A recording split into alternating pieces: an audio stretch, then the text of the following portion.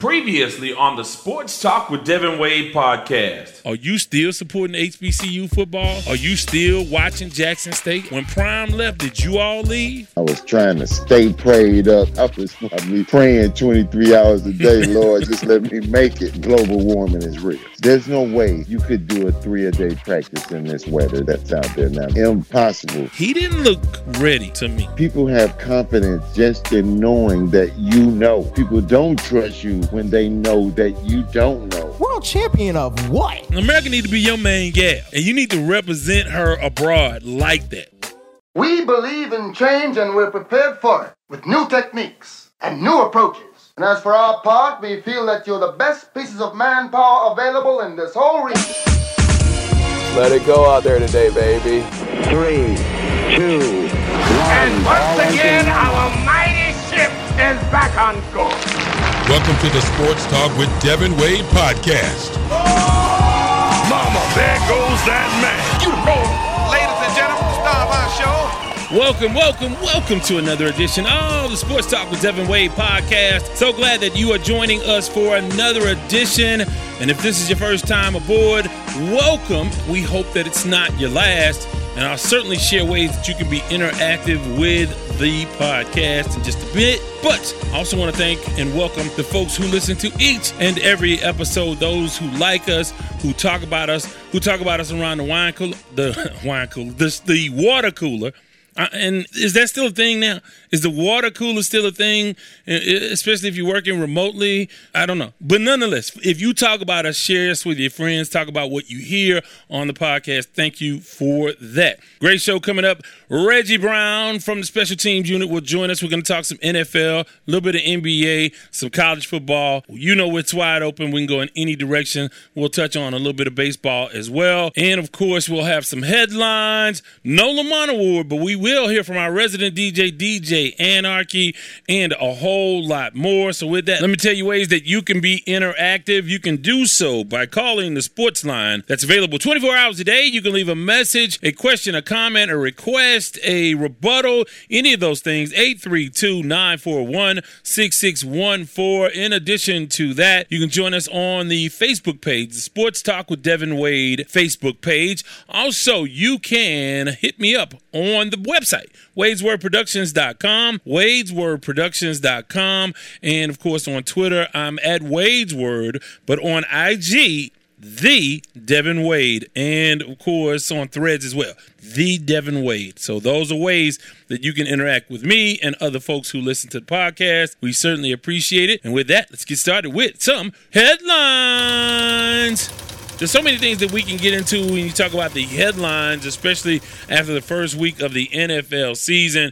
And these are the days where I could do a show every day. Obviously, I'm not able to do a show every day, but I certainly wish that I could because there's so many things to talk about. Of course, the Astros in first place by their lonesome after, really battling adversity through injuries. And so they are finally in first, but they're not looking stable because they're only one game up. They lost 2 out of 3 to the last place Oakland A's. But things aren't much better for the Texas Rangers as Max Scherzer is done for at least the regular season and likely for the playoffs. That's a big blow to their starting rotation, which is not as strong as the Astros or the Mariners, for that matter. Mariners a game and a half back. So the battle for the AL West is not over by any stretch of the imagination. And I think very soon we'll have a former Houston Astro, former major leaguer, join the podcast to talk about the team. A guy you're going to want to hear from. Don't want to jinx it, so we won't mention his name. But we've been meaning for a long time to get some more baseball folks on the special teams unit, so we look forward to that. Also, Houston Rockets news. Man, not the kind of news you want to talk about. Kevin Porter Jr. arrested on a domestic abuse charge, allegedly choking and beating up a former WNBA player, his girlfriend, at a New York hotel. He has been arraigned, pleaded not guilty. Rumors are, and I don't think that the sort of reports are, that the Rockets are looking to shop him. They don't want to deal with that situation, but not looking good for Kevin Porter Jr. The young lady has a broken bone in her neck. So she has a broken neck, a bone, a vertebrae in her neck is broken, and she had a laceration or cut over her eye. and that allegedly came from an assault at the hands of Kevin Porter Jr. This is not we sort of know how these things are going to start to play out, and we'll see. I mean, obviously he's innocent until proven guilty, but the NBA is certainly investigating. The Rockets are investigating, and the reports are that they're trying to ship him. I don't know if that's possible at this time, so we'll have to keep an eye out on that. I think the biggest takeaway week one, I mean, obviously some upsets, but Aaron Rodgers, 4 plays into his Jets career, done for. And if you saw the injury up close, he popped that Achilles tendon. And is it over for a career for Aaron Rodgers? Probably. We've seen maybe him coming back on fumes. I could be wrong. I mean, modern medicine is what it is, and it all comes down to his determination and dedication to come back at the age of like 40. You know, he'll be 39, 40, 41, coming back from that kind of injury. Can he come back? I don't know, but it's a devastating blow to the New York Jets' hopes of going deep in the playoffs, if not the Super Bowl.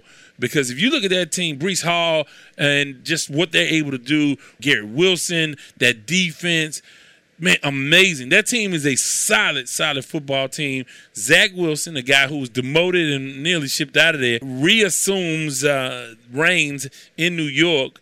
But, boy, that is a devastating blow. And it reverberates around the entire NFL, especially the AFC East. And, of course, we'll talk to Reggie Brown about that coming up a little bit later. We have a this or that segment with him as well. So that's going on. I think you want to talk about the Texans. Texans look like the Texans look. What surprises me is 44 passing attempts for C.J. Stroud. That's a lot for a guy who did not get a lot of preseason action. Obviously, you go on the road to play the Baltimore Ravens. It's not usually going to end well, and it didn't, despite the fact that Baltimore really didn't look that good. And then in the third quarter, they lose running back J.K. Dobbins for the season. That's a terrible blow for that team. But, boy, they ought to be accustomed now to losing running backs every year, because that seems to happen every year in Baltimore. So we'll have to keep an eye out on what that means for the Ravens. The other significant things outside of Houston are the upsets and the road wins in week one. Now, obviously, week one will look a little bit different now that the game has sort of changed and that these guys don't get a lot of preseason action for the most part. Probably as little or less than they've ever gotten before when it comes to live action and actually really playing games in the preseason. So they come in, and, of course, these guys are in great shape. They're not playing preseason to get in shape like they did in the old days, but you do need that live action. We saw where I thought Jalen Hurts didn't look great in week one. He didn't play in the preseason, and other teams just didn't look good. But I think, obviously, the defending champs, the Kansas City Chiefs, are in a situation where they didn't have Travis Kelce, and they didn't have Chris Johnson, who has subsequently signed and came aboard. But still a game you want to win if you're the Kansas City Chiefs in your home opener as the world champs. You fall short, and Detroit has every reason in the world to celebrate.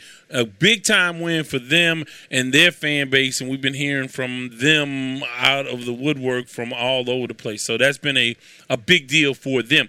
In addition to that, the Cleveland Browns, I thought, with a huge, impressive win over the Cincinnati Bengals. Joe Burrow gets all his money, but he didn't get the win. He didn't look good, and that Browns defense looked really, really good. And we'll see what Deshaun Watson turns into in his second year, his first full year as a Cleveland Brown on the field. So we'll keep an eye out for that. The Dallas Cowboys, man, huge, just a devastating night for the New York Giants. And if that defense plays like that, you won't have to worry too much about whatever Dak Prescott does. But I thought, all in all, that was a great victory. And I think you find with Dallas Cowboy fans, they are still apprehensive. They're sort of – the bravado – it's almost worse when they lose because they fight harder. But the bravado sort of dies down after a win like this when they have every reason in the world to celebrate. I think that they've become accustomed to waiting for the other shoe to drop, and we'll see what that means. But big win week one for them. We'll talk about that one with Reggie Brown as well. So a lot going on. I want to talk a little bit about Coach Prime. We mentioned him last time on the podcast. Hey, it continues, the energy, the excitement, and you got to love it. I mean, it's great for college football. It's great for Colorado. doesn't do much for HBCU other than the fact you can look at it like this. For Shedeur Sanders and Travis Hunter to go out and dissect their first two opponents, Nebraska and TCU, the way that they have, it really speaks to the fact that there is a high caliber of talent in the SWAC. I mean, he did it against the SWAC, and really, in a way, he didn't, week in and week out, he didn't dominate like he's dominated these last 2 weeks. Now, again, he was a freshman, sophomore, so he was just getting accustomed. Now he's another year older, much more experience, and much more coaching, in a little bit different circumstance. But to do what he's continued to do, when he really didn't do quite the same in the SWAC, it speaks to the talent level. So I think there is room to celebrate the fact that, he was a guy here in this conference that did really, really well. Travis Hunter was a guy that did well in the conference, but they have exploded in the early part of their season as Pac-10 Power 5 participants. So with that continued success, it's just really a tribute to the talent that the SWAC has. And I just want to see more of it. You don't want to see these guys poached. We saw a guy in Isaiah Hamilton who left TSU to go to U of H, have a big week. And you don't want to see our guys continue to get poached. I mean, it's the nature of the beast these days. It's not just happening to HBCUs, but it really stings a little bit more when it happens to those schools. You see top talent signing NIL deals and going to bigger universities, but you want to appreciate the talent that's in the SWAC. But Coach Prime is getting all the attention, and, boy, that is a good thing.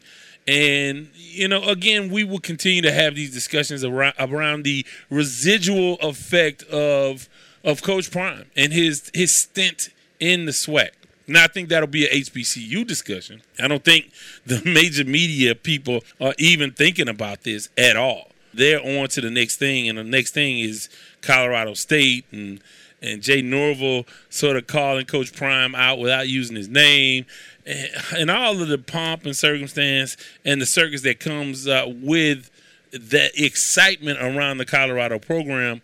It's a wonderful thing, and I'm happy for Coach Prime. Conversely, though, and on the other end of the spectrum, boy, the Mel Tucker situation in Michigan State is tough, being investigated for inappropriate interaction, sexual harassment. His head coach signed a 9-year, $90 million deal, stands to lose $80 million of that if these accusations are found to be true. And, again, that's another – I mean, look, one person – does not represent a race or a whole group of African-American coaches. But it's not good that an prominent African-American coach in a Power 5 conference, which there are very, very few of. I think Tucker and Sanders are the only two. I could be wrong about that, but not a lot. Not a lot on Power 5, on the Power 5 level, and you just don't want to see these sorts of things be true. If it is true, obviously he deserves whatever he gets. But, boy, that's a difficult situation that a lot of folks are keeping an eye out. Obviously, we're not in Big Ten territory. I mean, like, we're not in Big Ten country. We are in Texas, and, of course, Texas has a huge win over Alabama. But it only counts if they can follow this up with success. They still have to play Oklahoma. They have to go through their schedule. So if they lose 3 or 4 games, an early season win over Alabama means nothing, especially if Alabama goes on the right ship. I mean, in the SEC, we've seen some big losses. LSU with a big loss. Now Alabama. Georgia's still the big dogs, pun intended, in the SEC. But we'll have to see if those two teams will be the teams that they have always been. But it's hard to replace a team full of NFL guys each and every year. And that is what happens to these major programs like LSU, like Alabama. So we'll see.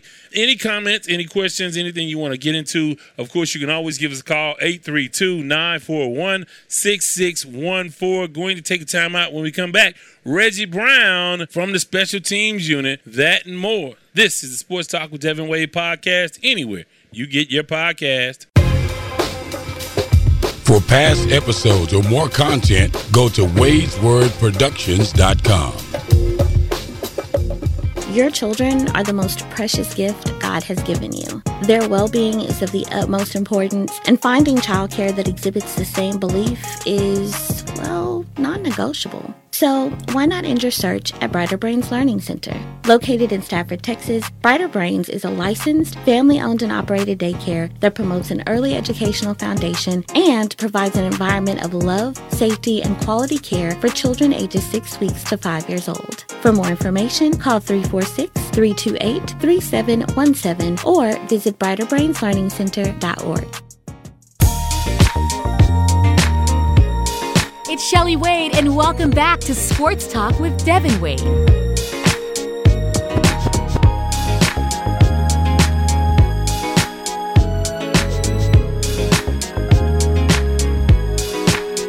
want to make a correction and some clarifications as I looked at some things during the break. First of all, I mentioned Chris Johnson. I really was talking about Chris Jones for the Kansas City Chiefs. Just saw a clip of Chris Johnson the other day when they were talking about 2,000-yard rushers, the former running back for the Tennessee Titans. But in reference to what I was talking about Chris Jones, and I think I called him Johnson. The other thing that I sought clarity on is the number of African-American coaches in FBS or Power 5, and they're more than just two. I talked about Mel Tucker and Deion Sanders, but there also are coaches at Syracuse, Dino Babers, Marcus Freeman, of course, at Notre Dame, Tony Elliott at Virginia, James Franklin at Penn State, Mike Loxley at Maryland, and Ryan Walters at Purdue.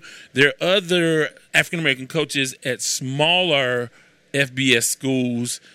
Jay Norville, who is going up against Coach Prime, African-American, and I want to say Western Michigan's coach is African-American. So I think the number was 14 out of 133 programs. So not stellar numbers by any stretch.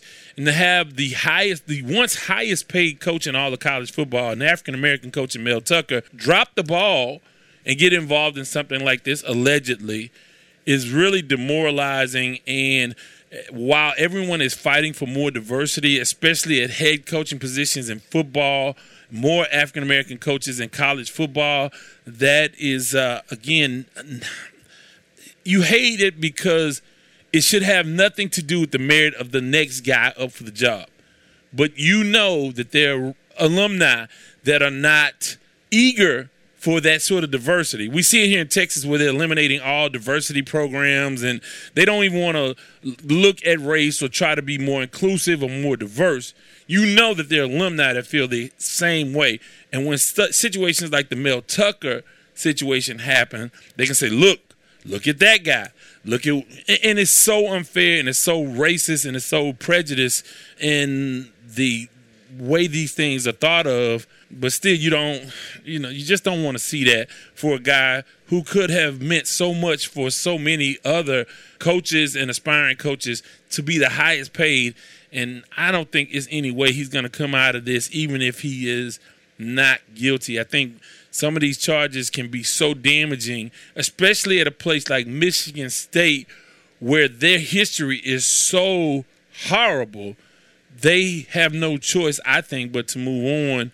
Because if you exonerate him, unless he just has like a smoking gun of evidence saying that this didn't happen, because he's saying it was consensual. Unless you have a smoking gun, it is hard for an institution like Michigan State to say, hey, we believe in him and not the victim or the alleged victim when you went so long without addressing the Larry Nassar situation. So it's tough stuff all the way around, but I just wanted to clarify that.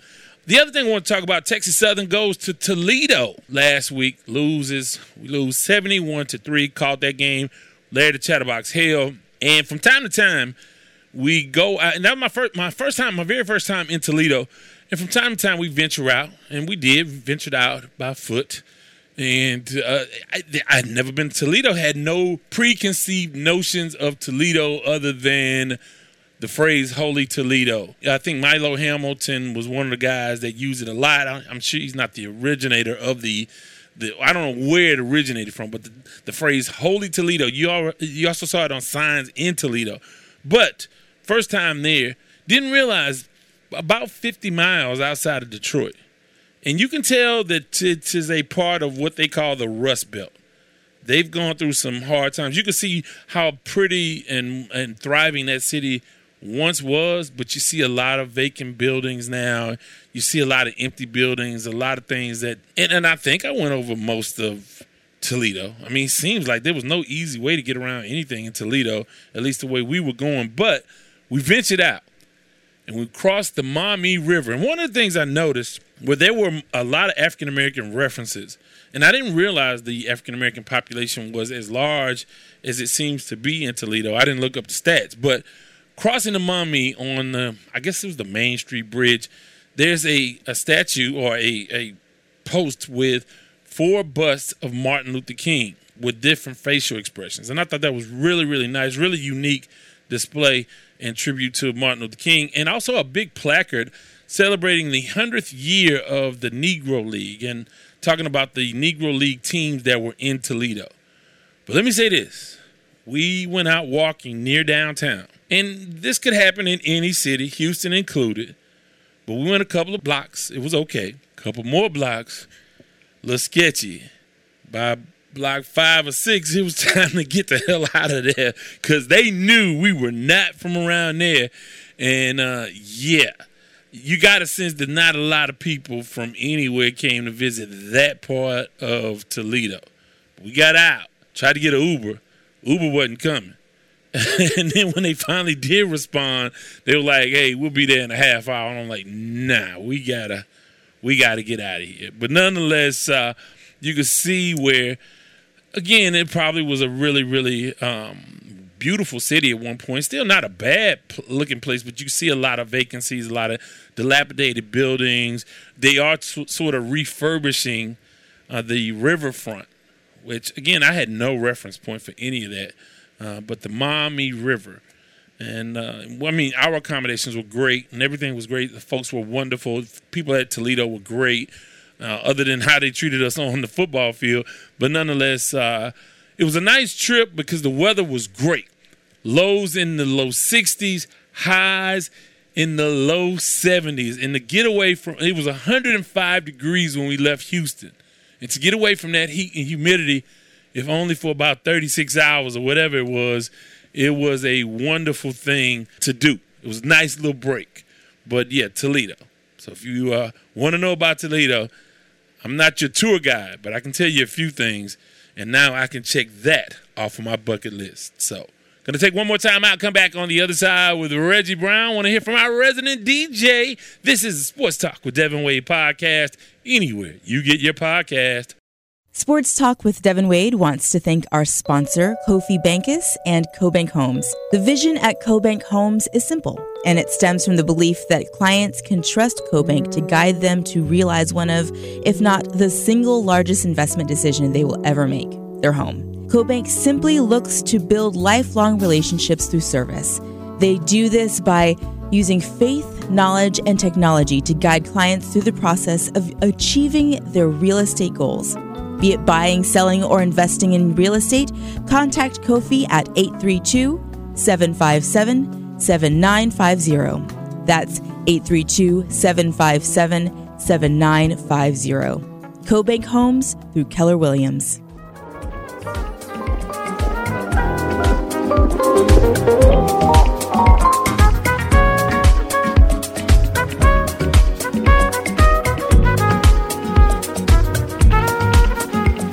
Come, loved one, let's ride that silver train right down the Hudson. Have lunch in Midtown, it's summer in New York.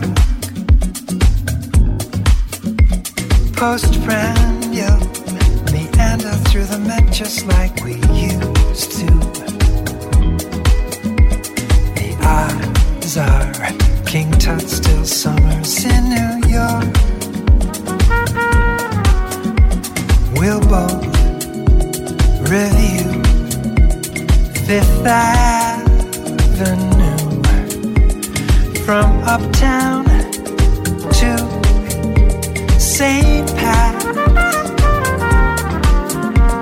Indulge our vice, Italian ice, then walk through In the mix, our Central resident DJ Anarchy. I see you, Anarchy, with that Michael Franks. I was supposed to see Michael Franks a couple of weeks ago, and then I had some technical difficulties with the pre-recorded Friday Express. If you listen to the Friday Express, you know what I'm talking about. Rough night. I had to deal with that, or tried to deal with that. Missed out on seeing Michael Franks. But I've seen him before. If you don't know who Michael Franks is, you have an appointment with YouTube. Get you a glass of wine, set the mood, relax, and just chill. It's not necessarily all romantic music. It's just chill. It's a vibe. You heard Michael Franks. You know what it is. But if you have music you want heard on the podcast, if you're a DJ and you want to have your mix heard, or you want to send us your music if you're a fledgling artist, hey, just email us, music@wadeswordproductions.com, music@wadeswordproductions.com. The genre doesn't matter. We just wanted to keep it family friendly a little bit. I mean, we can bleep out some stuff, but it can't be like, hey, bleep, bleep, bleep, bleep, bleep. We can't do that. But aside from that, if you have music @wadeswordproductions.com, music@wadeswordproductions.com. Let's hear from our guy from the special teams unit, former NFL wide receiver, and our guy, Reggie Brown. Back from the special teams unit, our guy, Reggie Brown. Man, 1 week of the NFL season in the books. A lot going on in college football. And, of course, I want to do a this or that segment with you in just a little bit. But let's start a little bit with college football. A lot going on in college football. I think the biggest story, or the two biggest stories, Texas beating Alabama, but it's all about Coach Prime, Deion Sanders, getting a lot of oxygen, a lot of attention around on the sports landscape. He's one of the big stories. What do you think about the 2-0 start for Colorado? Well, I got some personal issues with Deion because he left the SWAC. But to answer your question, you get a guy who can recruit, who has a son that's a professional quarterback, and you bring in the Deion swag, man, and you got a chance. And to start the season off, he's just been putting it together, man. Yeah, well, and one of the things I talked about last episode was all the people who were talking about Coach Prime, especially SWAC and HBCU fans. Are you still supporting the SWAC? All the people who were on board last season, are you still on board? I mean, it's not an either or. You can support both. I just wonder, because the thing was, the narrative was that he's setting the SWAC up for success down the line, and I wonder, is any of this residual? Can this continue without him, or just fans going to leave with him? Well, I think that there's so many pieces to this. It's hard to even have this conversation, but it just didn't happen long enough to be sustainable. There's only one prime time. I think that had he stayed for a few years, it would have been sustainable. The fact that he was here today and gone tomorrow has really hurt the brand, and it just becomes a footnote in history for all intents and purposes in my mind. Yeah, well, like I said, it's an interesting thing, and obviously, I have to say, I'm shocked. I shouldn't be, because obviously he's been doing this his whole career since he was at Florida State, being able to garner that kind of attention. But so far, so good for Colorado, and another game that's going to get national exposure before he gets into the tough, meaty part of that Pac-12 schedule. So that's interesting. Also, in the SWAC, of course, we took one on the chin. Grambling took one on the chin. You guys took Alabama State took one on the chin. What happened at Alabama State?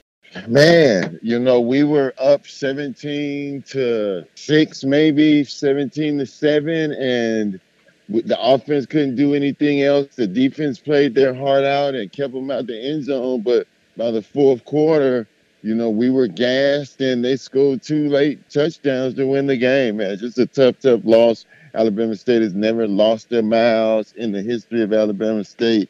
So, just a tough loss, man. And then you got to regroup, a quick turnaround for a huge game this weekend. How do you turn around so quick and get ready for FAMU?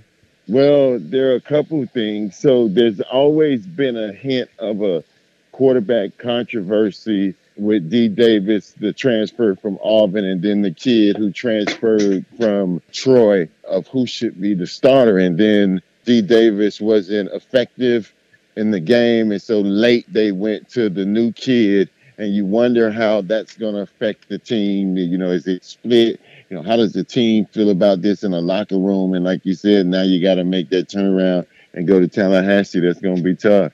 Yeah, a lot of people think this is the game for the SWAC's Eastern Division. A lot of parity in the West. I would say not as much in the East when you think about it. Maybe so. It's yet to be determined. But how do you see this matchup in your mind? Do you see this as the ultimate battle for the SWAC's Eastern Division? Well, definitely that. I mean, it's hard to say that when Alabama State just lost 2 miles. And so then how do you come back and say you just going to beat FAM? But that Alabama State defense is tough, man. And they're going to keep Alabama State in the game. And, you know, I wonder if being down at Tallahassee, them being home, is going to be the edge or the deciding factor. You got 2 good football teams. So, you know, can the Hornets win on the road down there in Tallahassee was going to be a tough deal. But yeah, I tell you what, man, they looked impressive against Jackson State when I saw them. So, it's going to be quite the challenge for the SWAC's Eastern Division, but we'll be watching that game as well. So let's talk a little bit about the NFL. Let's start with some of the things that you saw. What are your main observations? Obviously, your team, the Miami Dolphins, were in a tremendous shootout. Tyreek Hill is everything he's always been and more. A huge debut for him. Tua Tagovailoa looked great as well. Defense, not so much, but again, a challenging offense. Talk a little bit about what you saw, not only with the Miami game, but across the NFL in Week 1. Well, you know, the first week in the NFL season is always the same. You never know what you're going to get. You're going to find out quick who the pretenders are and all of those types of things. But the level of that Dolphins and Chargers game was freaking amazing. And then you get into the Bills and the Jets and what happened with Aaron Rodgers. And you look at Detroit and Kansas City. So, you know, there was just the unknown. Some of those questions get answered early during the first week of the season. But we got 16 weeks to go, and I'm excited about it. Yeah, you talk a little bit about Aaron Rodgers and your division. That changes the landscape mightily, especially when you look at how impressive that team was outside of the quarterback position. Defensively, how they played against the Bills, forcing 4 turnovers from Josh Allen, although, I mean, a lot of that was him. But nonetheless, they came up with those turnovers. In addition to that, you look at Hall, the running back. You look at Wilson with one of the phenomenal catches you're ever going to see. Talk a little bit about losing Aaron Rodgers in that division and how that changes the landscape in the entire AFC, especially in that AFC East. Well, it certainly changes the landscape, man, but that damn Jets defense going to keep them in some games, man. They are serious. They 8 deep at defensive linemen. Both corners, Reed and Sauce Gardner, are probably top 5 in the league, top 6 in the league overall. I mean, that defense is playing, so they're going to be able to stay in some football games. You know, the quarterback position, obviously, for them is an issue, but you got Dalvin Cook. You got Carter. If you can run the ball with that defense, that's an appetite where you can be successful, a recipe to be successful. You know, the Bills are going to be there. Josh Allen is a gunslinger. He's a heck of a football player who's just going to have these types of games. But you know that Bills team is going to be there late in December. And then the Dolphins, man, it comes down to this. The Dolphins win the division if Tua stays healthy. It ain't going to even be close. Yeah, and I thought Philadelphia kind of did some things to keep New England in the game, so that was a thing. Mm-hmm. In addition to that, you look at a situation where, I don't know. Well, the Bill Belichick team going to compete. They going to compete. You know, they got a pretty good defense. You can run the ball with Stevenson. Who is Mac Jones? You know, they're struggling at the receiver position, but you got Bill Belichick and a good defense. They're going to be in games. That's just what it is with New England. Most people don't even realize they were 1 game away from the playoffs last year. I do want to touch on Josh Allen. Have we seen a huge, like, MVP caliber player, one of the premier players in the NFL, be this bad at turning over the football? I mean, over the last few years, 84 turnovers. He's still considered elite, and he certainly is. But, man, doesn't that take away from who he is and what he does with all of these turnovers? I mean, you're talking about a guy who has been runner-up in the MVP race, but is also the guy that has the most interceptions since he was drafted. And that just does not happen. I think that, there's going to have to be some maturity. I think losing Dayball really, really hurt him. He got Ken Dorsey. I'm not sure if Ken Dorsey is the offensive coordinator that's going to be able to help him to grow, because a lot of those things, a lot of those throws, just run the ball, man. Just go get 2 yards and fall down. You don't have to throw it all around. Or throw it away. Yeah. But then here's the crux of this. With most athletes, the very best of them is the very worst of them.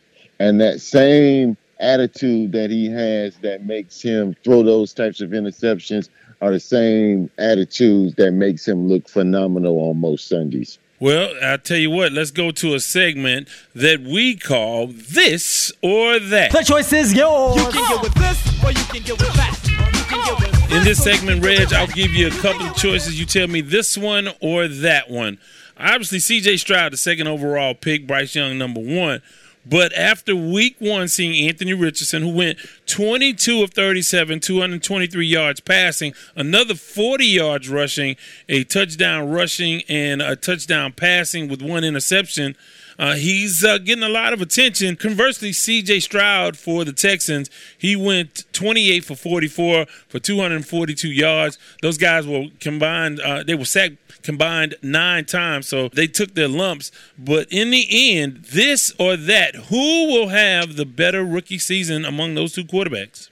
I'm going to take C.J. Stroud. And I say so because not necessarily between the quarterbacks. I think both of them are capable guys. I think both of them are going to be in the league for a while. But I think the Texans organization is more positioned to help their quarterback out. Indianapolis in flux. They hired Jeff Saturday last year, and now, they got a new coach, but now Jonathan Taylor is not there with the running game to support him. So the Texans with DeMeco Ryans running that defense and then having Pierce to run the ball and, some capable, decent receivers, I think he's more positioned better to have the better season than Richardson. But I like both of them. Man, but Richardson is that's a phenomenal. That's an athlete. That's an athletic guy. That's a big dude, big arm, big body. Most definitely. And we can see him up close here in Houston this weekend too.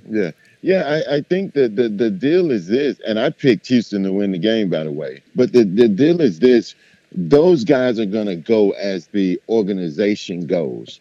And I just think that DeMeco Ryans, beyond what we think about the McNair family, the general manager, I think Nico Ryans is really going to do wonders for the organization. And I think that he's going to have a solid defense and take a lot of pressure off C.J. Stroud and let him mature as a quarterback. And he'll ultimately have the better career because of the organization. Well, what about the better season, though, this season?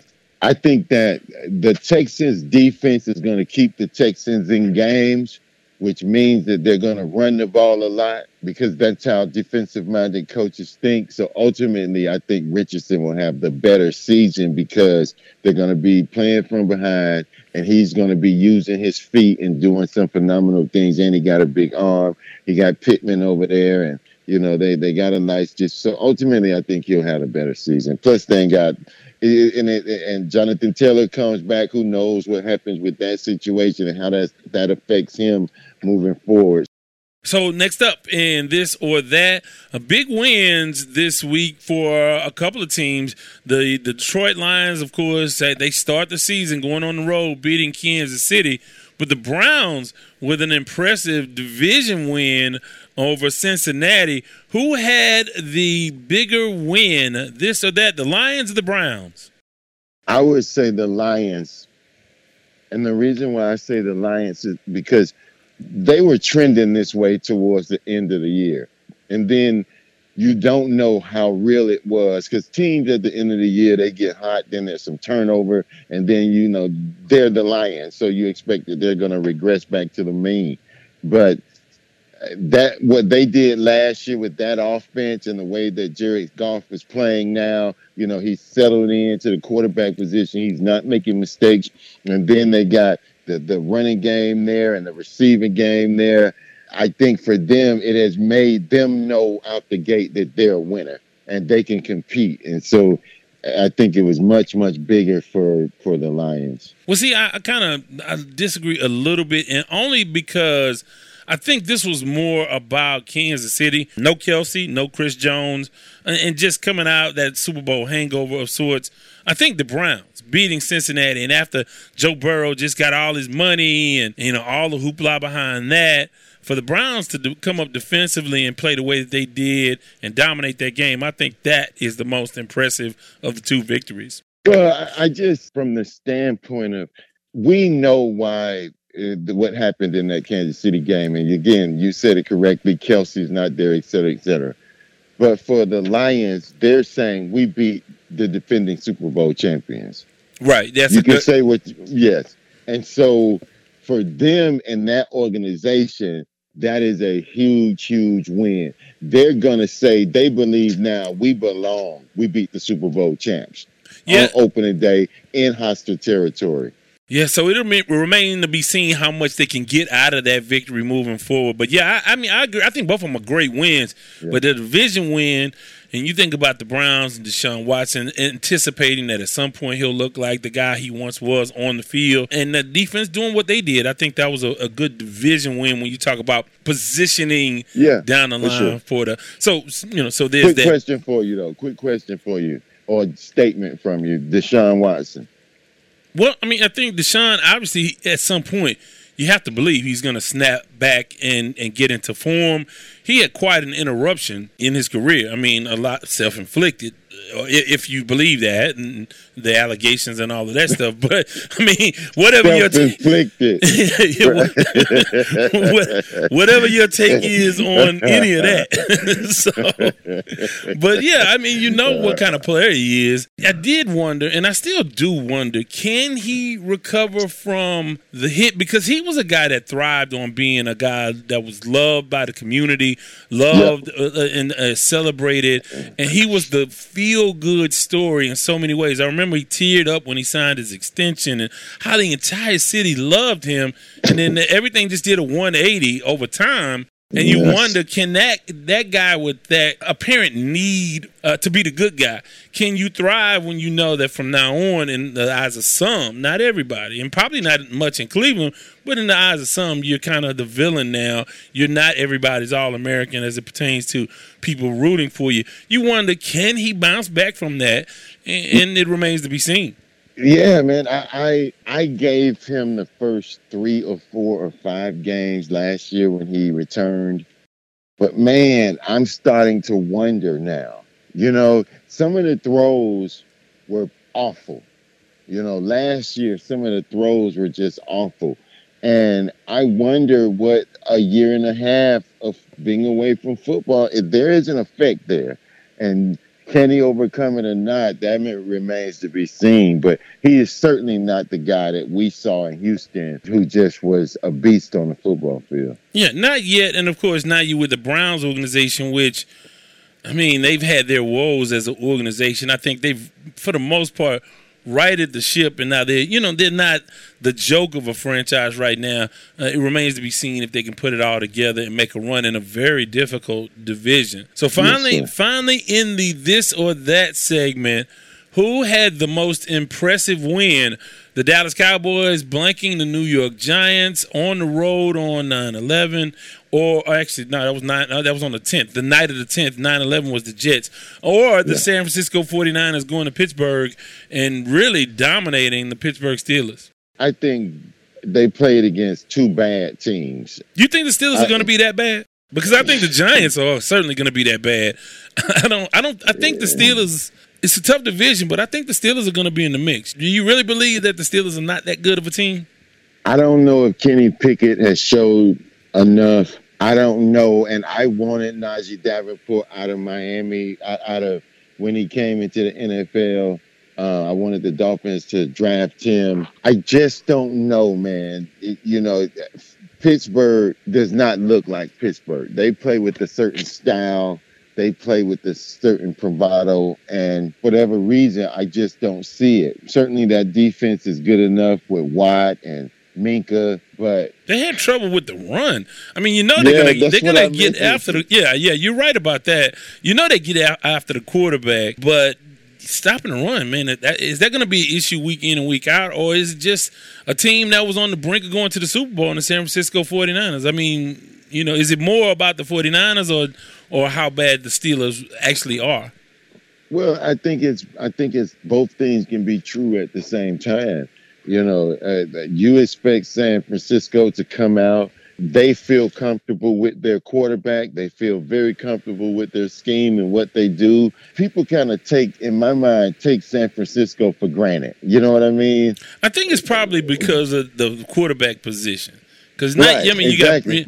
You were thinking, okay, I think Garoppolo is probably one of the most disrespected in a lot of ways, just based on what he was able to accomplish. I'm not saying he's a premier quarterback, but he did take the team to a Super Bowl, to NFC championships, and when they won on the road in Green Bay in the playoffs, he did some good things. And though he was probably managing the team, he was disrespected. And then you say the heir apparent is Trey Lance, then he goes out with injury. Now you have this guy, this nameless, faceless guy in Brock Purdy who takes over.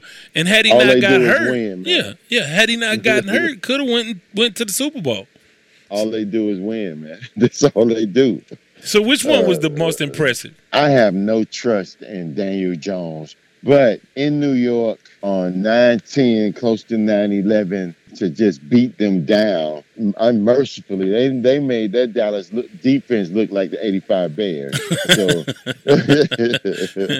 they did. I mean, that was a scary sight if they can repeat that kind of performance. Man. Who's going to block Micah Parsons, man? That dude is just a freaking beast, man. He reminds me, and you'll know this, there are 3 guys that I see play this way. One is Lawrence Taylor. The second one is J.J. Watt. And the third one now is Micah Parsons, where they just play every down, full speed. They don't care what the hell is going on. They're going to beat your ass. And they just don't care. You get 2, 3, 4, whatever you want. They just going to beat you, man. And that Michael Parsons, in my mind, man, he stay healthy, and he's going to be an all-timer. And they're going to be talking about this kid among the greats, man. He just plays football, man. And you remember, like, J.J. Watt was the same way. Like, 3 people would block J.J. Watt and he'd get a sack. And his motor just did not stop. I mean, you got like Aaron Donald's another guy like that when he's rolling as well. So, a lot with that. So, hey, man, well, like I said, a lot to get into, a lot of football left to be played, and we look forward to visiting with you real, real soon to talk about more of it. Wait.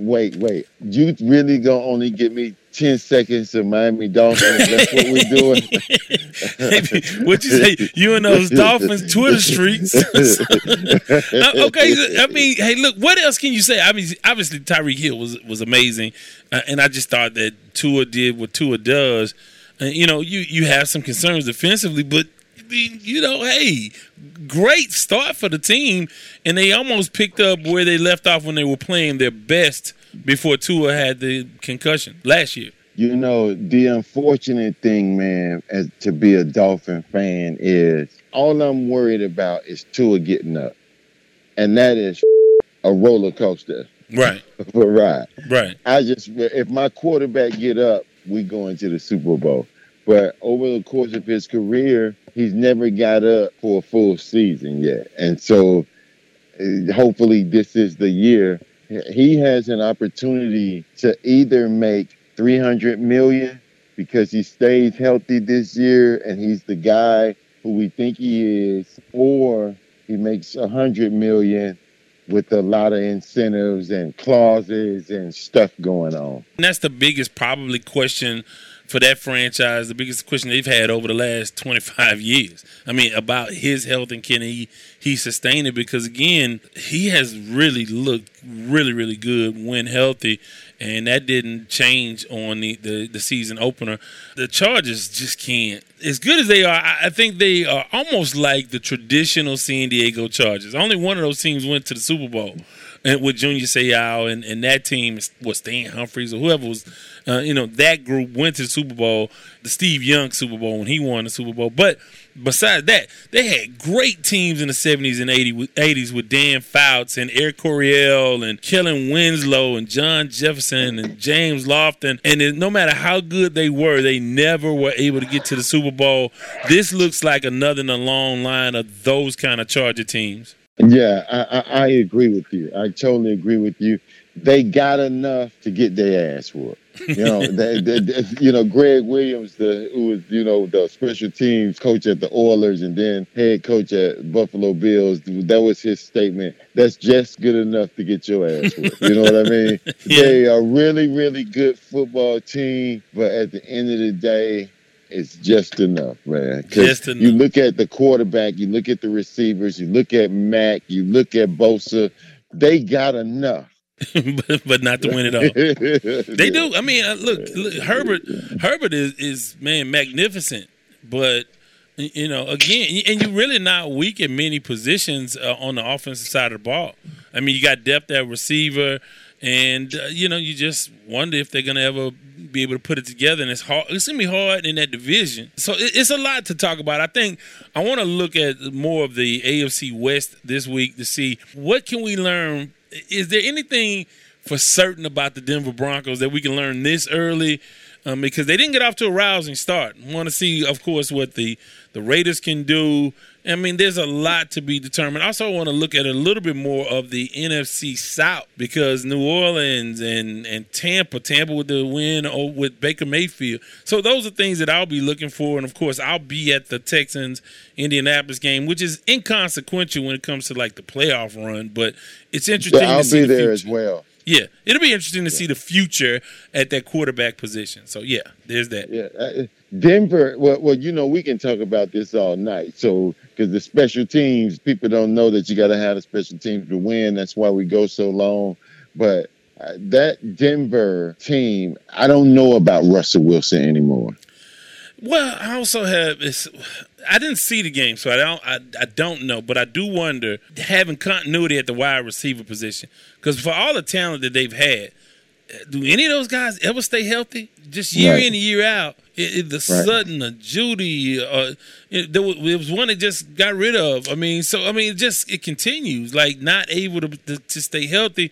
When at one point that looked like that was the strength of their team. And, now you look up and these guys are never healthy. There's not continuity. And Russell's under the gun. And it seems like Sean Payton is his number one nemesis. I mean, that's supposed to be. Right. Instead of building him up, everything you hear out of that is him talking about Russell Wilson.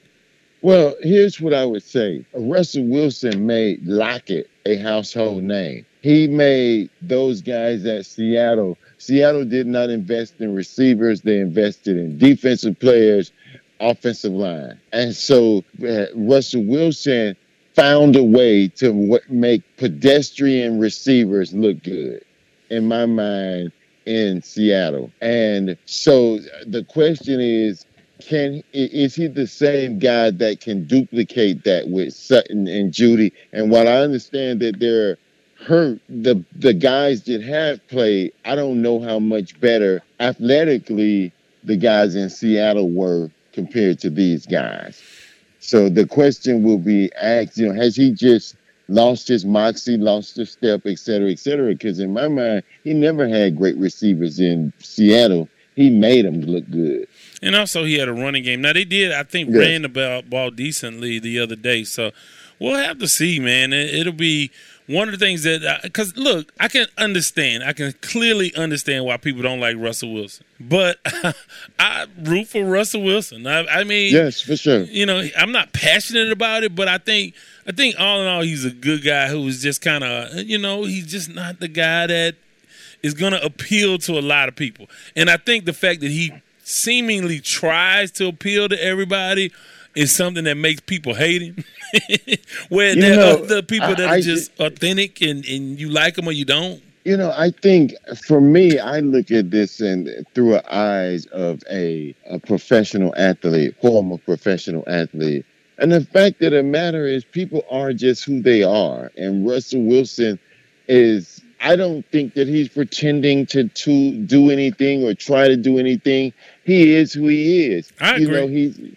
He's a little, he's off color. He ain't the rah-rah guy. He's not this. He's he is who he is. And when you're like that, I guess the league wants guys to just have this bravado and to, be this figure. And really, if you were Deion is not making that up. That's who he is. Right.